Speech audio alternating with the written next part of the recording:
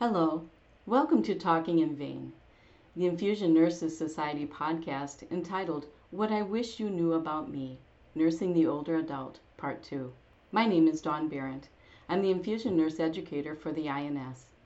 Today's guest, Dr. Suzanne Purvis, has been a geriatric clinical nurse specialist for 20 years. She obtained her Master's of Science in Nursing degree and Master's Certificate in Gerontology from Georgia State University and her Doctor of Nursing Practice from University of Minnesota. Suzanne is published in the areas of geriatric nursing competency development, use of the electronic health record in geriatrics, and dementia care education. She is currently a clinical nurse specialist for Beaumont Health in Royal Oak, Michigan. Welcome to the podcast today, Suzanne. We are so happy to have you here with us.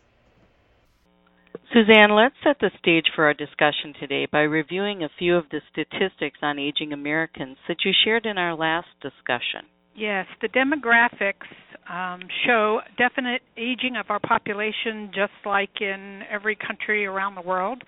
The numbers that we look at especially have to do with the rate of the increase, the total number of older adults, and of course changes in our average life expectancy. As far as the increasing rate of individuals, a lot of the focus on that are the baby boomers. 10,000 baby boomers reach age 65 every day, according to the Pew Research Center. Wow. Yes, there are 76 million of them. Okay. So that's where we're at. We're right in about, the middle of them. Now, as far as the total number of individuals greater than 65, we also look at that number, and that has increased greatly. If you look back at 1960, only 9% of the population was over the age of 65.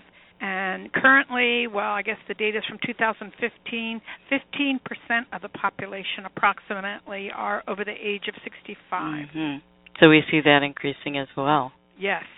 And then one number that we as healthcare providers are really kind of focusing on is the oldest old, because when you look at over 65, that's such a huge group, it's hard to really look at that as a group. It doesn't help much because they're so different.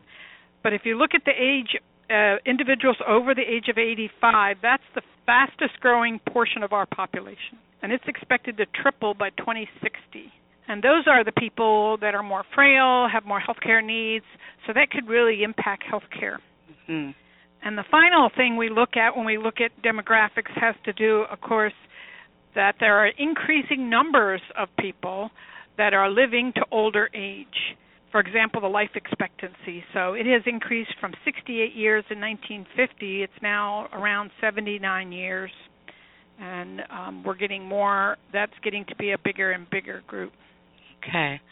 So these population statistics, the changes in the rate of individuals turning 65, the total population, and the increased life expectancy, all of this creates an opportunity or a challenge for healthcare professionals to provide care to these special populations. Yes, it does. Okay, so let's change and move our discussion then into what we're going to talk about today. Some of the health differences, particularly as it relates to nursing care. Tell us about the problem of dehydration in older adults and why this problem exists and why it affects this population differently than other age groups. Yes, I think dehydration is an important thing to talk about because we tend to think of that as a not-so-serious problem. You're a little dehydrated, you drink water. But it can be a problem for older adults, and as they get older, those aging changes increase the risk that they will be dehydrated. There are two changes that really kind of impact this and increase their risk. One is the decreased sense of thirst. And they've done studies where they compared younger people with older people. There's a Sentinel study that was done in the 60s, and in geriatrics it's frequently quoted. And when they held back fluids and then they provided the fluids, all the younger people were able to drink, and within an hour or two they replenished their fluid levels. All the older adults took at least 24 hours.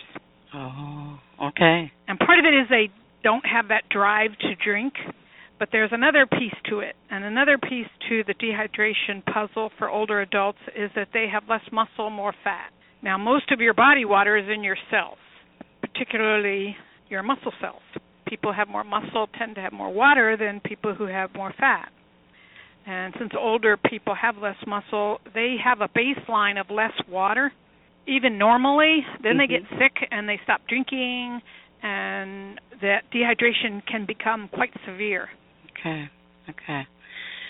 So that leads me very nicely into the next question I wanted to ask you, and that's about the practice of hypodermoclysis, or the subcutaneous administration of isotonic saline solution. Sometimes we can use that for mild to moderate dehydration. Is this a type of infusion that we should consider for older adults? And if so, do you recommend using hyaluronidase to facilitate that dispersion and absorption of the fluid? Okay, so hypodermoclysis, it was an accepted method back in the beginning of the 1900s. Over time, it was misused not just for isotonic fluids, but for replenishing with hypertonic solutions, people with missing electrolytes. And it didn't work well there, and that's where the problems came in, so they stopped using it. But in recent studies, they found if you use it correctly that it's pretty effective and easy to use.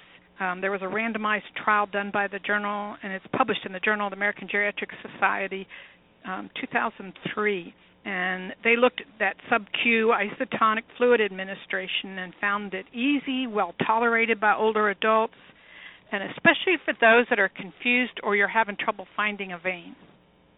So as far as dehydration is concerned, and we know that's a problem, in the past a lot of nursing homes had to send all these older people to the emergency room to replenish fluids. So this is another method you could try. And it, like I said, it doesn't involve accessing a vein. Right. The hyaluronidase, now that you mentioned, that's not required, but you can use it. It's an enzyme that increases permeability of the tissue, so the fluid is, you can flow it a little faster, and you tend not to have edema in the tissue that way. Okay, so it does facilitate uptake, but it's not necessary if we run the fluid slow enough. Right, and if you're using it just for fluid replenishment, you're doing it slowly, it's not necessary. So some places don't use it, and that's fine. Okay. So are there circumstances when we should not attempt hypodermoclysis? Yes. The first one, of course, is anytime you want to do a rapid infusion, it's probably not the first choice. So emergency situations, it's not indicated for use then. The other time is you have to be careful about there being an adequate sub-Q fatty layer. So very debilitated or frail older adults that might not work so well with. And like I mentioned, you don't want to use it with hypertonic solutions. Okay, very good. Okay, so now that we've discussed the option of subcutaneous infusions for hydration, let's switch over and let's talk a little bit about intravascular infusions. Now, as individuals age, you know how the skin kind of takes on a different appearance and becomes almost transparent sometimes? Can you describe the changes in the integumentary system that happen as we grow older? Certainly. As you know, when you look at that skin transparency you're describing, that's due to the thinning of the epidermis, the surface layer. And like I said, older adults have a decrease in that fluid to body mass ratio. They have less collagen and less subcutaneous tissue. And then added to that, the sweat cells decrease and are less efficient. And so then you have drier skin. So it's thinner, more transparent, and drier. Mm-hmm. And then finally, some older adults, and again, you have to make sure that you understand that no older adult has all the aging changes, and some have more of them than others. So it's important to know them, but know that you're not going to see them in every older adult. Mm-hmm. But some will have a decreased ability to perceive pain due to fewer sensory nerve endings, so that they won't, if there's something wrong, they might not feel it. So it's severe. Okay. So these changes with the integumentary system, how do they impact intravenous or subcutaneous infusions? Okay, so if it's transparent and drier and thinner, it's going to be more easily damaged. So we have to be very careful with older adult skin. It's more fragile, and depending on how many of these aging changes they have. Also, that loss of that subcutaneous tissue we were talking about, it can cause those veins to roll when you're attempting to access it. Mhm. And it can make it difficult to hold it still. I've been there and done that. They kind of just slide one side and then to the other. Yeah. Yes. And then finally, those nerve endings that we talked about, if they have a decrease in those sensory nerve endings, they won't notice the pain. So if it infiltrates, it could get pretty bad before they'll notice it. They might, if they don't see it, they might not even tell you about it. So now you've got damaged skin, maybe even wound and tissue damage to heal. Mhm. Mhm. So how can an infusion nurse mitigate those challenges? We need to be very sure that we use the smallest peripheral catheter that you can and try to find areas where there's more supportive tissue, which is the subcutaneous fat, to hold that catheter in place. For instance, the back of the hand probably in a frail person, older person's probably not the best choice. Right, right. And then, I think, when you're talking about that loss of sensory function, it would almost seem like we need to just keep a little better watch on some of those infusions as well, so that we're catching that infiltration sooner for them, just in case they're not feeling it. Exactly. So you just need to watch them real closely and see how it's flowing and how they're doing with it. Also keep in mind if there's any memory loss, they're going to forget that catheter is even there, and they're not going to be managing it themselves or watching it, for Right. things. They might not feel it. You may not know the older adult has memory loss. Sometimes we have a diagnosis, sometimes we don't. So you just need to be careful and make sure you're watching it. Right, right. They kind of tend to pick at things too. They're surprised to find something on their skin, and they'll kind of they'll help you take it out occasionally.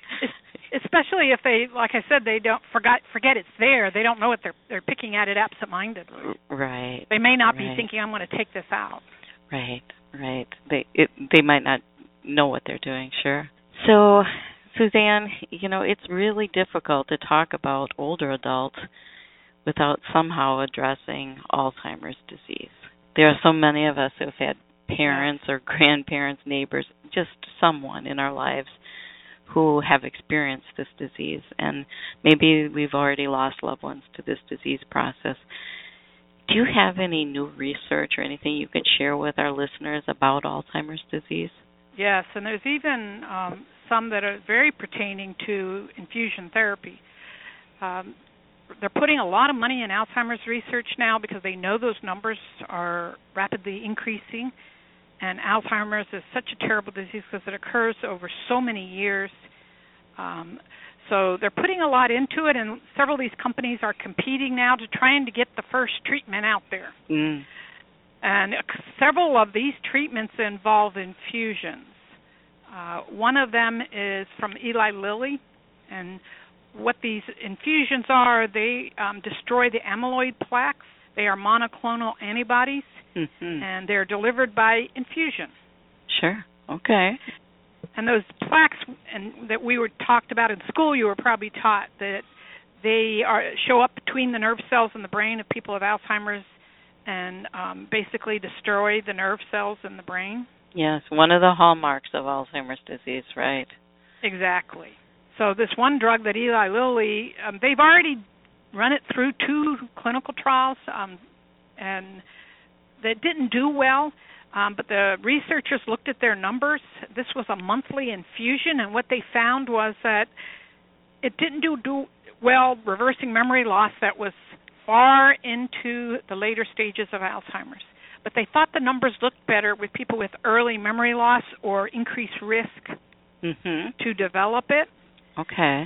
So in this third stage, they're doing clinical trials with people who either have very mild memory loss or they're at risk for it. Okay. And they increase the dose. But Eli Lilly's not the only one. Biogen has an infusion. Theirs is given weekly. Okay. Okay. And it supposedly does the same thing as far as destroying those amyloid plaques. They found that if they wait too long, the damage is already done. They can't reverse it. Right, they can't reverse. Okay. Okay. So they're doing these phase 3 trials, and we'll have to see how they go. But then there's another drug. I think it's Roche has it, and it's a sub-Q drug. Oh, okay. Interesting. So if these medications become available after the research trials, how might this impact the world of infusion? Well, could be a big deal. Of course, my first concern when I heard about these was that it's an infusion, and they're increasing the doses. And like I said, that one drug has to be given weekly. It could be expensive. Mm-hmm. So I guess I wonder, since most older people have Medicare or Medicaid, how we'll pay for this.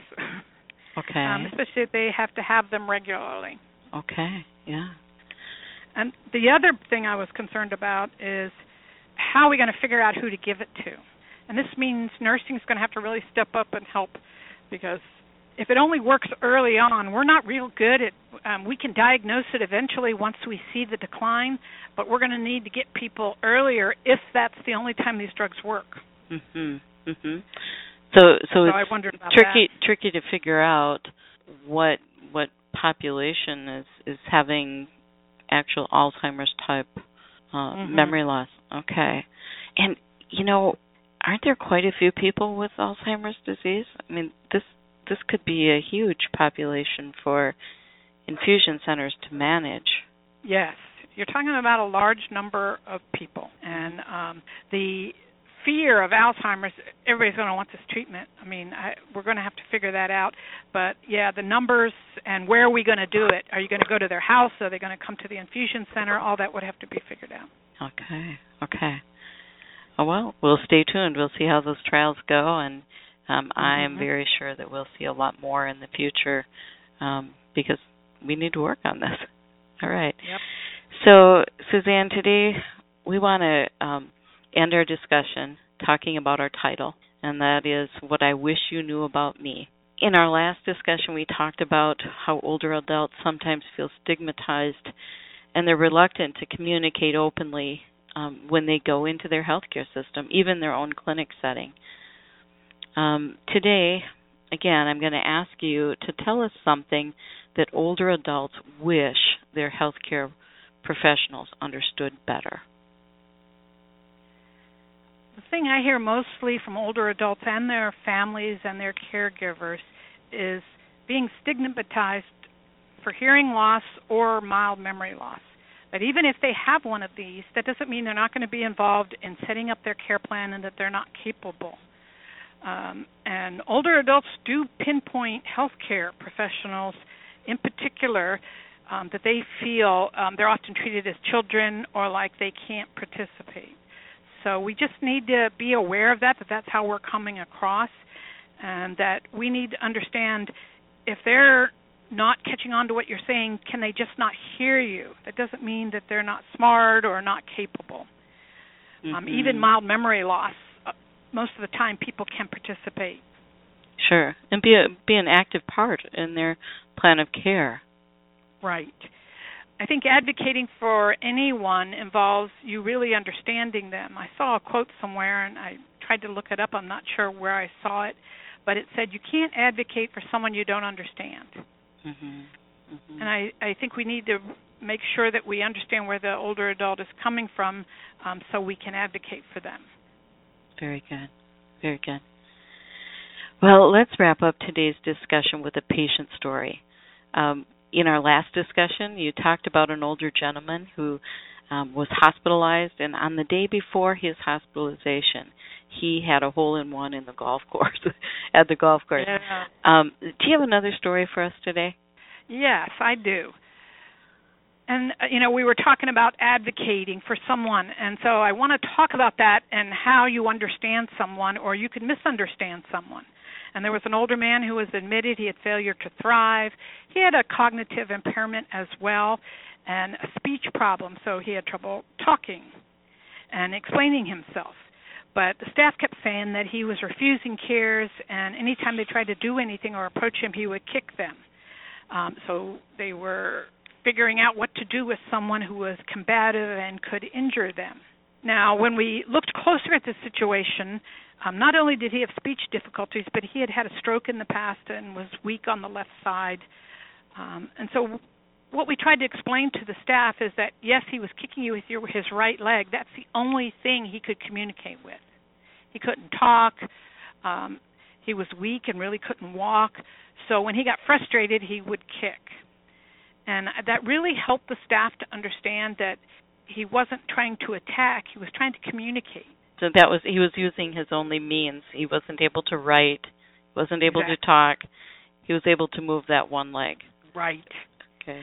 And once we changed the way we looked, when we realized that, we changed the way we looked at it and perceived it, we were able to work with him. And next thing I know, he's up at the nurse's station sitting there watching everybody. He did much better when we understood that when he kicks, he's trying to tell you something. Oh, that's a wonderful story. So that's one where that gentleman's communication in the healthcare setting was blanketed or limited by a number of physiologic problems, and the nurses had to learn to hear, quote unquote, they had to hear him differently to meet his needs. Yeah, I love that, yes. Yeah, yes. Wow. Well, Suzanne, thank you so much for being with us here again today on Talking in Vain. We certainly appreciate your clinical expertise and your experience in the field of geriatric nursing. I'm going to remind our listeners now that the INS offers a great reference entitled Policies and Procedures for Infusion Therapy of Older Adults. This is the third edition, and it correlates with the INS Infusion Therapy Standards of Practice that was published in 2016. And if you're interested in learning more about that reference, you can find more information on the INS website. And this concludes another episode of INS's Talking in Vain.